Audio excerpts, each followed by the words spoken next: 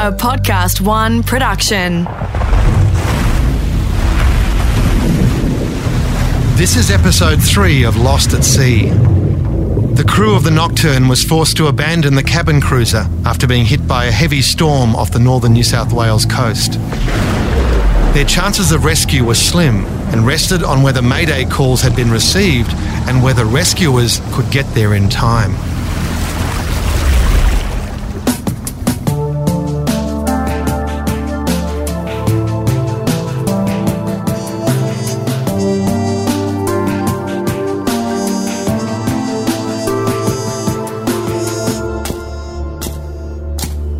Harry Handicott believed in routine and duty. He'd been a commando in World War II in Papua New Guinea, so he brought a military attitude to his work as a lighthouse keeper. From 1973 to 84, Harry was the keeper of the light at Smoky Cape at Kempsey. The lighthouse stands on a granite bluff 110 metres above sea level, making its light the highest in New South Wales. In the mid-70s, an aerial was installed and the lighthouse had radio communications for the first time since World War II. It was that radio mast and Harry Handicott that gave the crew of the Nocturne a slim chance at survival.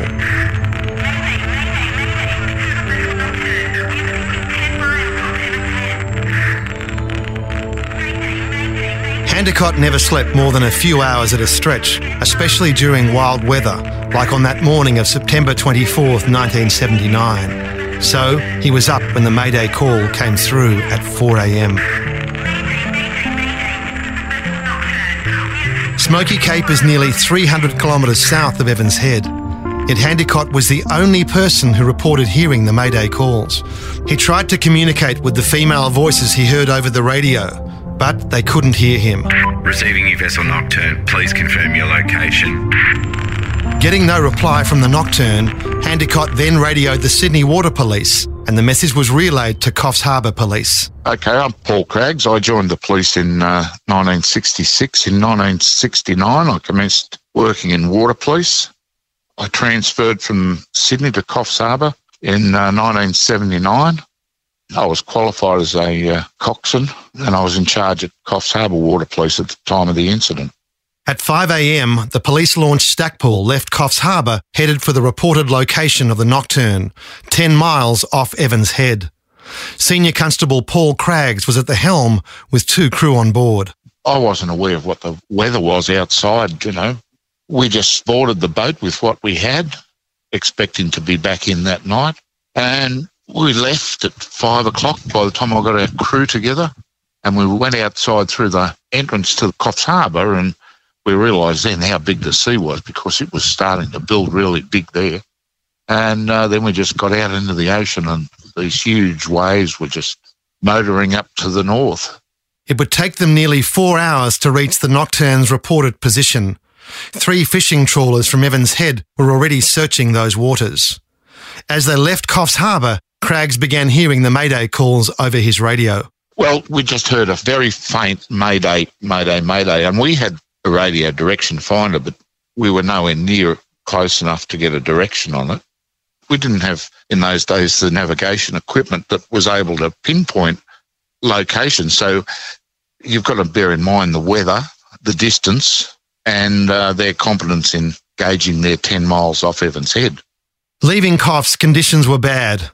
35-knot winds and 20-foot swells and getting worse. Stackpool was only a 45-foot vessel like the Nocturne, but it was steel-hulled and purpose-built for sea rescue. It could take a lot of punishment. Well, the boat we had was 45 foot and it was about 30 tonne, so we had a fairly substantial boat and it was very broad in the stern and it handled it well. The trip north, even though it was very rough, was pretty uneventful. The Stackpool, it had a cruising speed of about 14 knots, was max. But we were sitting on the swells and we were doing speeds of 20 plus knots, just surfing. We were just going as a big surfboard. So the ride wasn't too bad. I'd only just left Sydney. We got some really bad weather down there, but this is just out open nothing. And I hadn't really acclimatised to that yet, but it happened very quickly. I did. This was nothing like I could ever compare that I'd ever been in or ever consider that I would ever be in again. I'd never seen anything like it. Craggs wondered how the crew was going to get any survivors from the Nocturne into their boat in these atrocious conditions. Because the boat was being thrown around so badly, if we got close to anybody and hit them with our boat, we'd kill them. Even if they tried to come over the stern, we had a big stern duckboard on the back. If that hit somebody, it'd kill them. So we were working out how we could get our life raft off, and we were going to deploy that if we found people in the water so that they had some chance of getting in the life raft. And if they were in the water, the chances of finding them alive would be remote. Still, the mayday calls from the Nocturne kept coming until 6:10 a.m. when they ceased. At about 9 a.m, when Stackpool reached the waters 10 miles east of Evans Head, they found nothing. No one in the water and no trace of the Nocturne.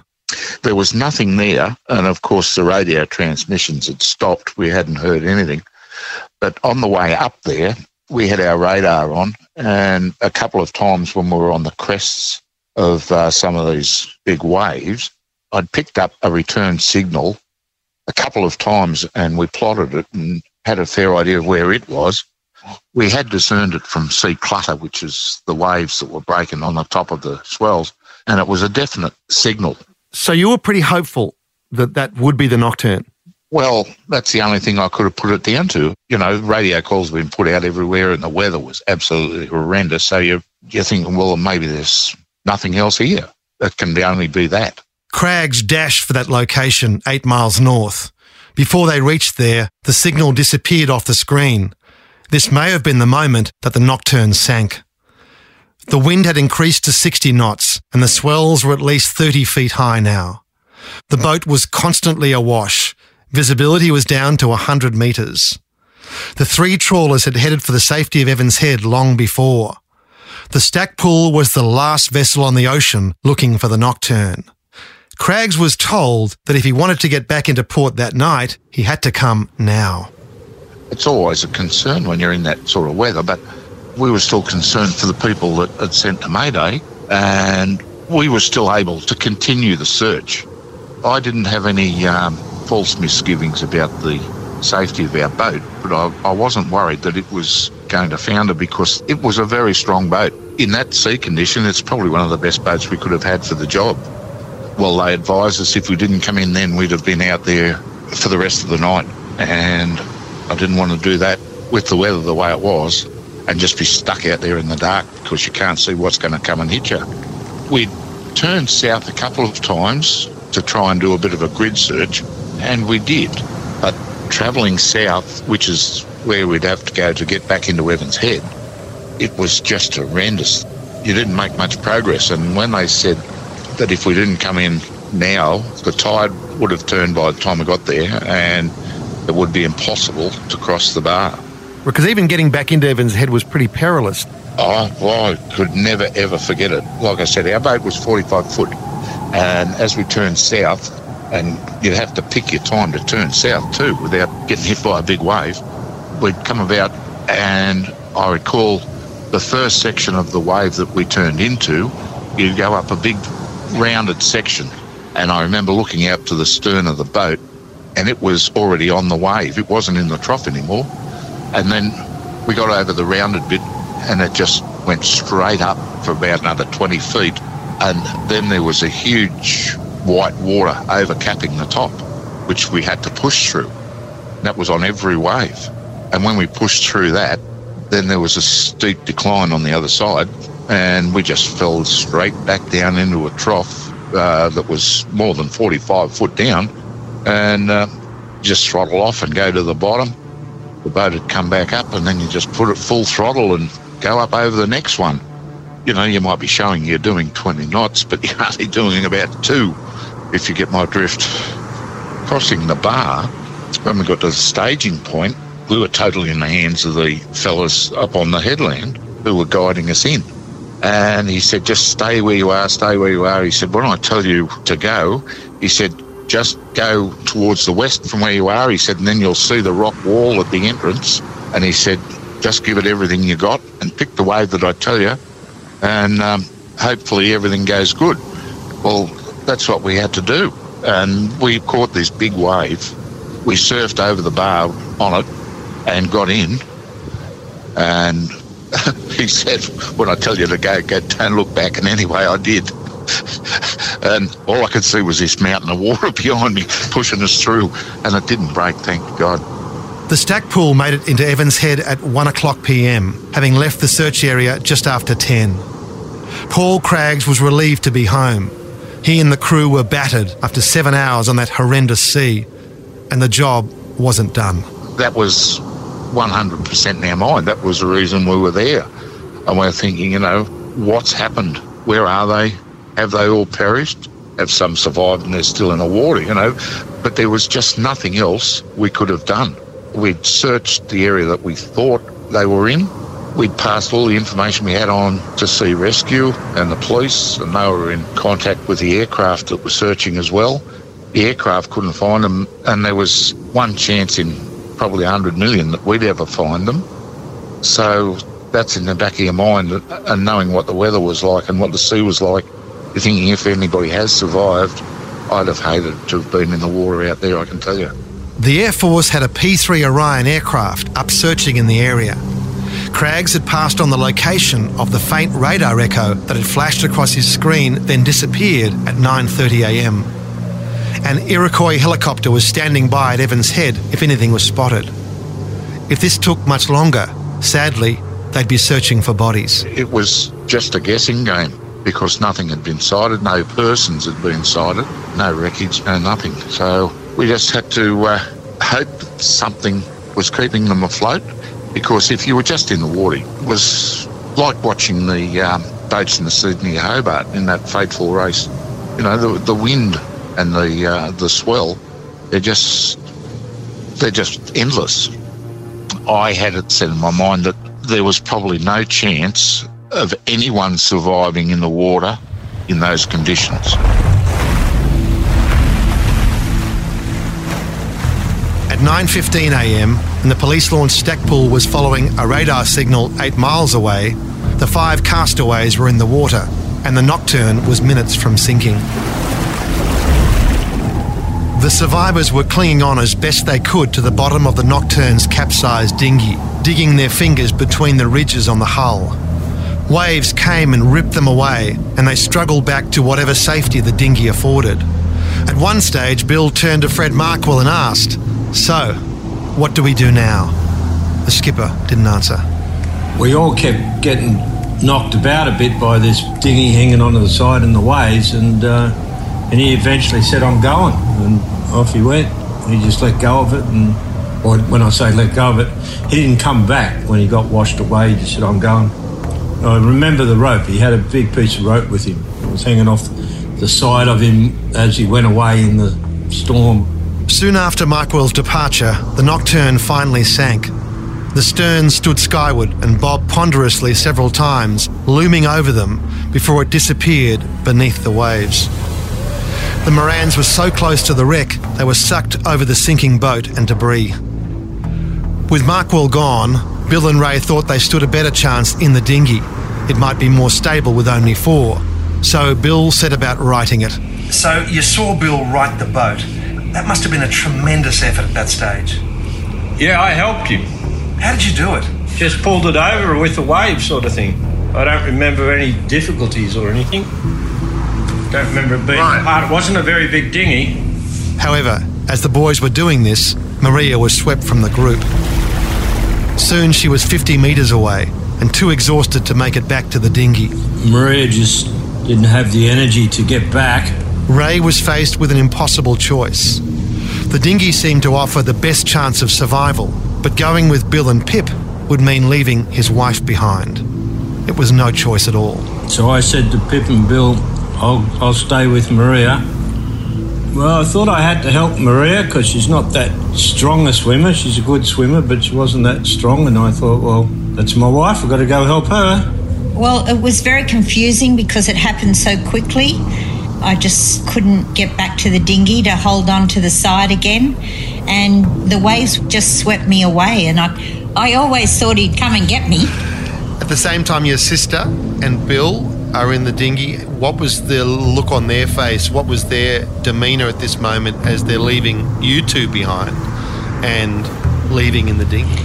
I think sadness on their faces, just sadness to see Ray and I. Worry, I suppose. Yeah.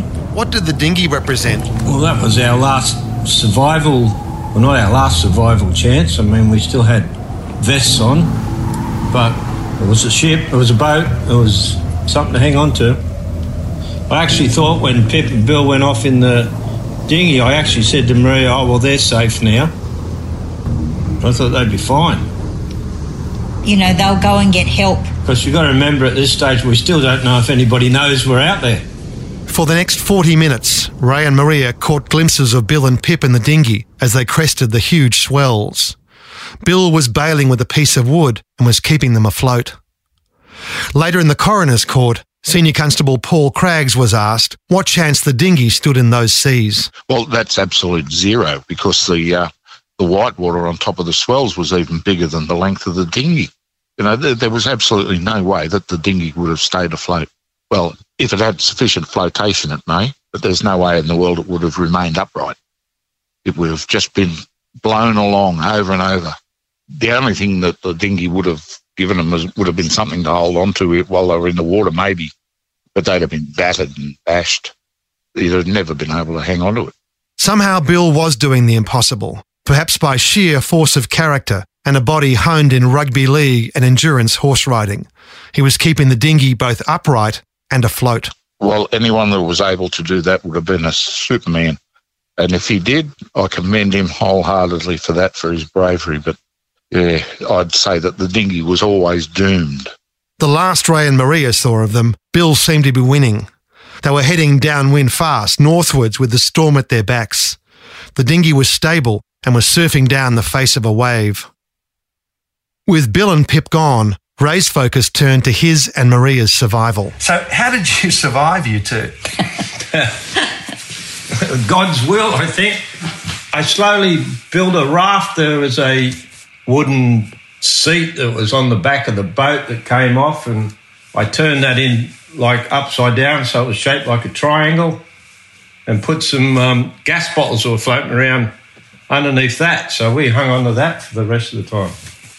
We were told sometimes the swell reached 25 foot, but, you know, it was only just sort of the top of the wave that would break when the wind had hit it. It wasn't like you were getting tumbled around a lot, but every now and then you did. We, have lived near the surf all our lives. And, when you're little and you're playing in the surf and you go, oh, that third wave's going to be a big one, So that's kind of what we went back to, really. Strangely enough, Ray and Maria felt calmer when their boat and the dinghy were gone and they were floating on their makeshift raft. As the hours passed, a few moments of doubt crept in. I don't know how long we'd been in the water, but it was a fair while, and I was starting to wonder about whether we're going to get any help. And then I saw this tanker. I mean, they're big things, but it wasn't that far away, and I thought if I could let off a flare, they might see it, but the flares that we had already got soaked in the ocean and just didn't work. That must have been a moment of desolation for you. It was a little bit, because I was relying on using them at the right time. I'd grabbed two of them when we left the boat. After several hours in the ocean, the early signs of hypothermia were coming on. Ray and Maria felt rushes of warmth pass over their legs, and they edged their raft towards what they believed to be warmer currents. This was just a delusion, they discovered later.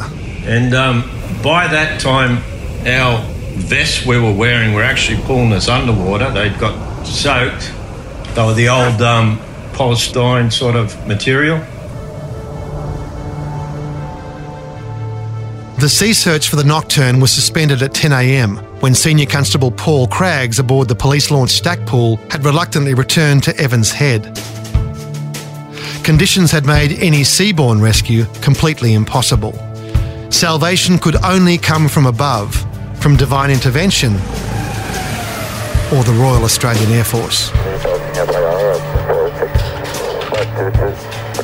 The Stackpool had just tied up at Evans Head when Paul Craggs heard the message over the radio. The crew of the P3 Orion had seen wreckage and survivors in the water. And I was thinking, how could anybody have survived and that aircraft find them?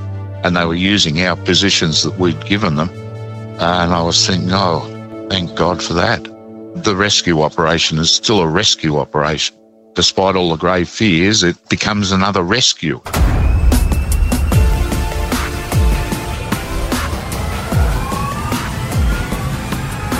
And I'd taken my vest off and I was waving it to the plane. And that's how they saw us. Then he took off, gave us a thumbs up, and I said to Maria, gee, I hope they send a helicopter and not a boat, because I think we're a fair way out.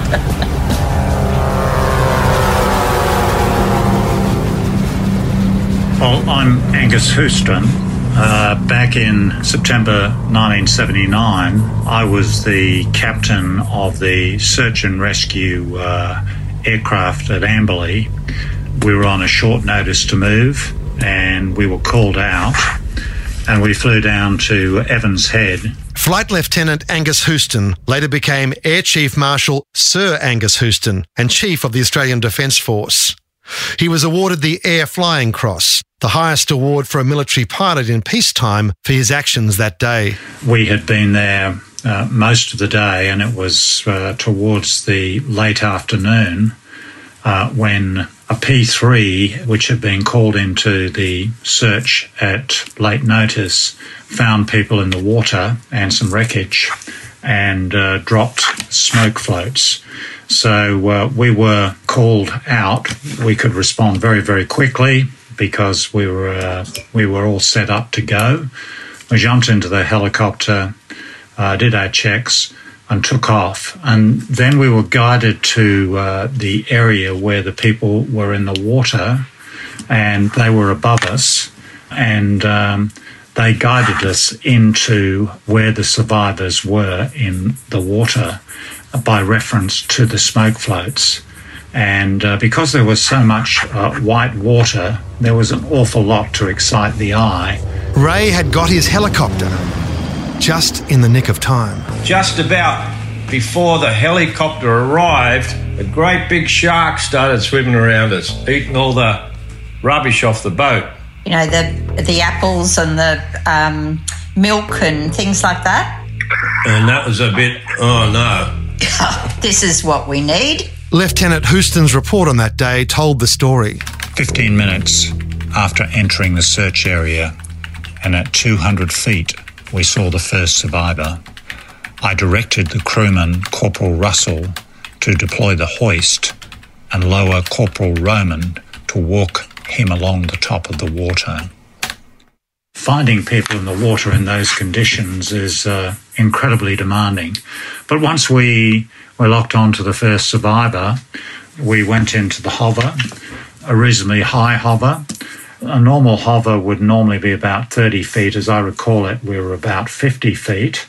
And we were at that height because of the size of the seas. There were enormous waves, and it was still blowing pretty hard. We put Sandy Roman down on the winch, and Dave Russell basically gave me directions as to how we were going in terms of our position over the survivor. One of the challenges in those conditions is holding a stable hover. Fred Markwell was the first to be found. He was just 200 metres from Ray and Maria Moran. As Corporal Roman tried to reach Markwell, the airman was smashed by a wave and knocked senseless for a few seconds. I was actually going towards him when it happened. I remember seeing it happen, yeah. Roman was reeled back out of the maelstrom to recover. He soon regained his composure and was lowered again, and this time plucked the exhausted skipper from the sea. Then Houston and the crew of the helicopter scoured the sea for Ray and Maria. Upon sighting the other two survivors, Corporal Roman was again lowered into the sea, and upon reaching Maria Moran, she grabbed him around the throat, and the corporal had to break her grip before she could be placed in a rescue sling and lifted into the aircraft. Once Maria was in the aircraft, Corporal Roman was again lowered into the ocean where he rescued her husband. Finally, after 6 hours in the water, the castaways were safe. The people that we pulled up were still okay, although they were incredibly cold. They were obviously suffering from the cold. I think we probably rescued them just in time. Obviously, there's a lot of relief to be saved. I do remember thinking, did I have the right direction for land, and looking at that. I kept that in my head all the time. But I think just plain relief. With 3 survivors on board, Houston then focused on finding Bill and Pip Moran. We asked Fred Markwell, where are the other 2? And he said, they jumped into a dinghy very early this morning before the boat broke up. And the last thing we saw of them was them disappearing downwind at high speed. And we never saw them again. So I thought, that was obviously several hours prior to that. We then went downwind and we did a search where we went from one side to the other across where the most probable track would have been. So we did this for probably half an hour or so. We were then getting low on fuel, and we flew into Ballina and dropped the survivors off close to the Ballina hospital. Ray and Maria expected that Bill and Pip had already made it to safety in the dinghy. Maybe they'd raised the alarm and that was why they'd been saved. They didn't know that Bill and Pip were still on the ocean. Not until we got to the hospital, I think, then we realised that they were still out there. They were both such strong people, like they were very healthy. Young, and they had all that, and you were kind of thinking, they're in that boat, like they'll survive, Fred Markwell didn't expect to see Ray and Maria again and told Ray to his face in the hospital. I was in the same room as him.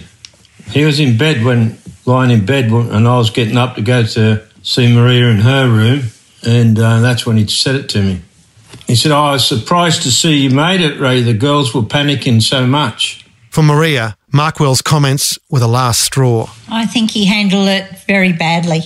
When you look at it, it was really Ray and Bill that were doing all the thinking about what they had to do, doing the things manually. I can't even remember him coming down and talking to us, or because Pip and I were together, sitting by the radio, and then afterwards when we'd been rescued and he came up to Ray and said, I had to get away from you, the girls were panicking, and I don't know, it was just this unbelievable that someone could just think of themselves and not everybody on board. He abandoned us.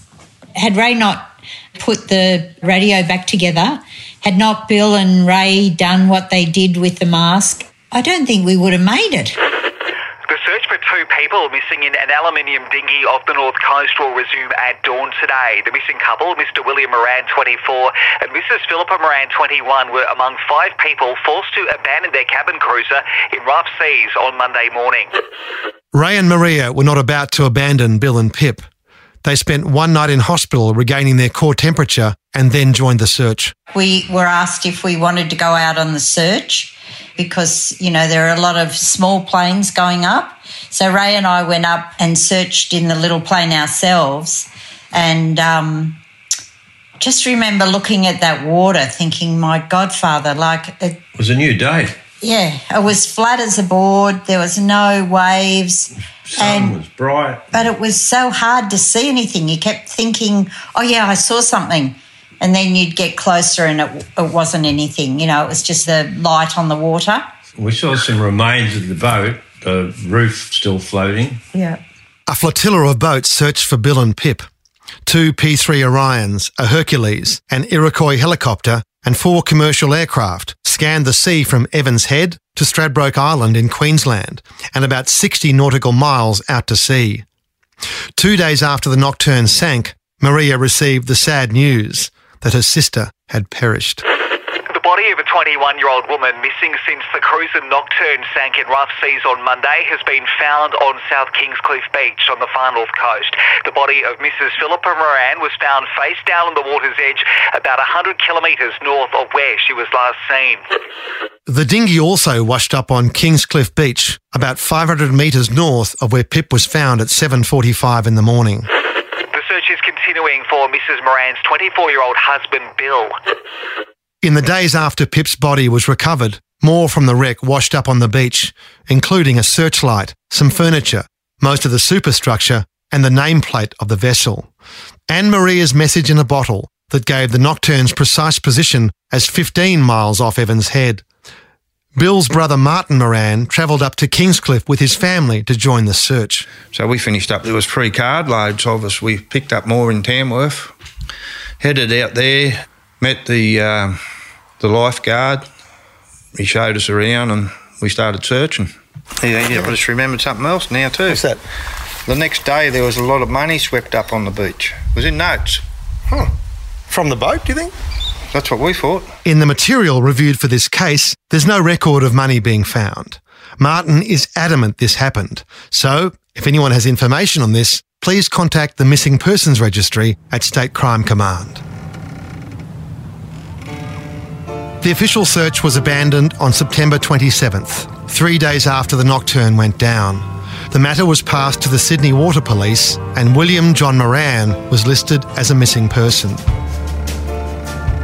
On October 4th, Philippa Rose Moran was laid to rest in the Catholic Cemetery at Nelson Bay, the place where Pip and Bill had planned their future together on the Nocturne, only to be parted before it had begun.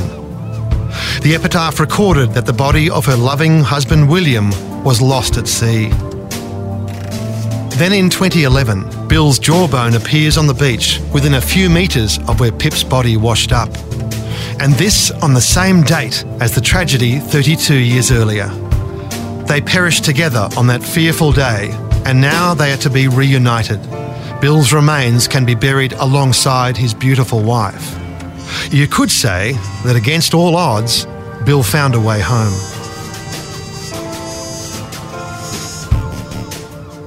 And this summer, there's another Moran male working the waters of Nelson Bay. The young man whose DNA sample in jail was the key to solving this mystery, well, he's decided to follow the late Bill Moran to sea. He's taken a job working on the fishing boats. In episode 4 of Lost at Sea, we'll review this case with current-day Water Police investigators to understand why Bill Moran's remains stayed hidden for so long and how close Bill and Pip got to reaching safety. We'll also lay some credit where it's due for the chain of people that made this amazing rescue possible. State Crime Command Investigations is a production of Podcast One Australia in collaboration with the New South Wales Police Force. Written and produced by Adam Shand. Executive producer Grant Tothill.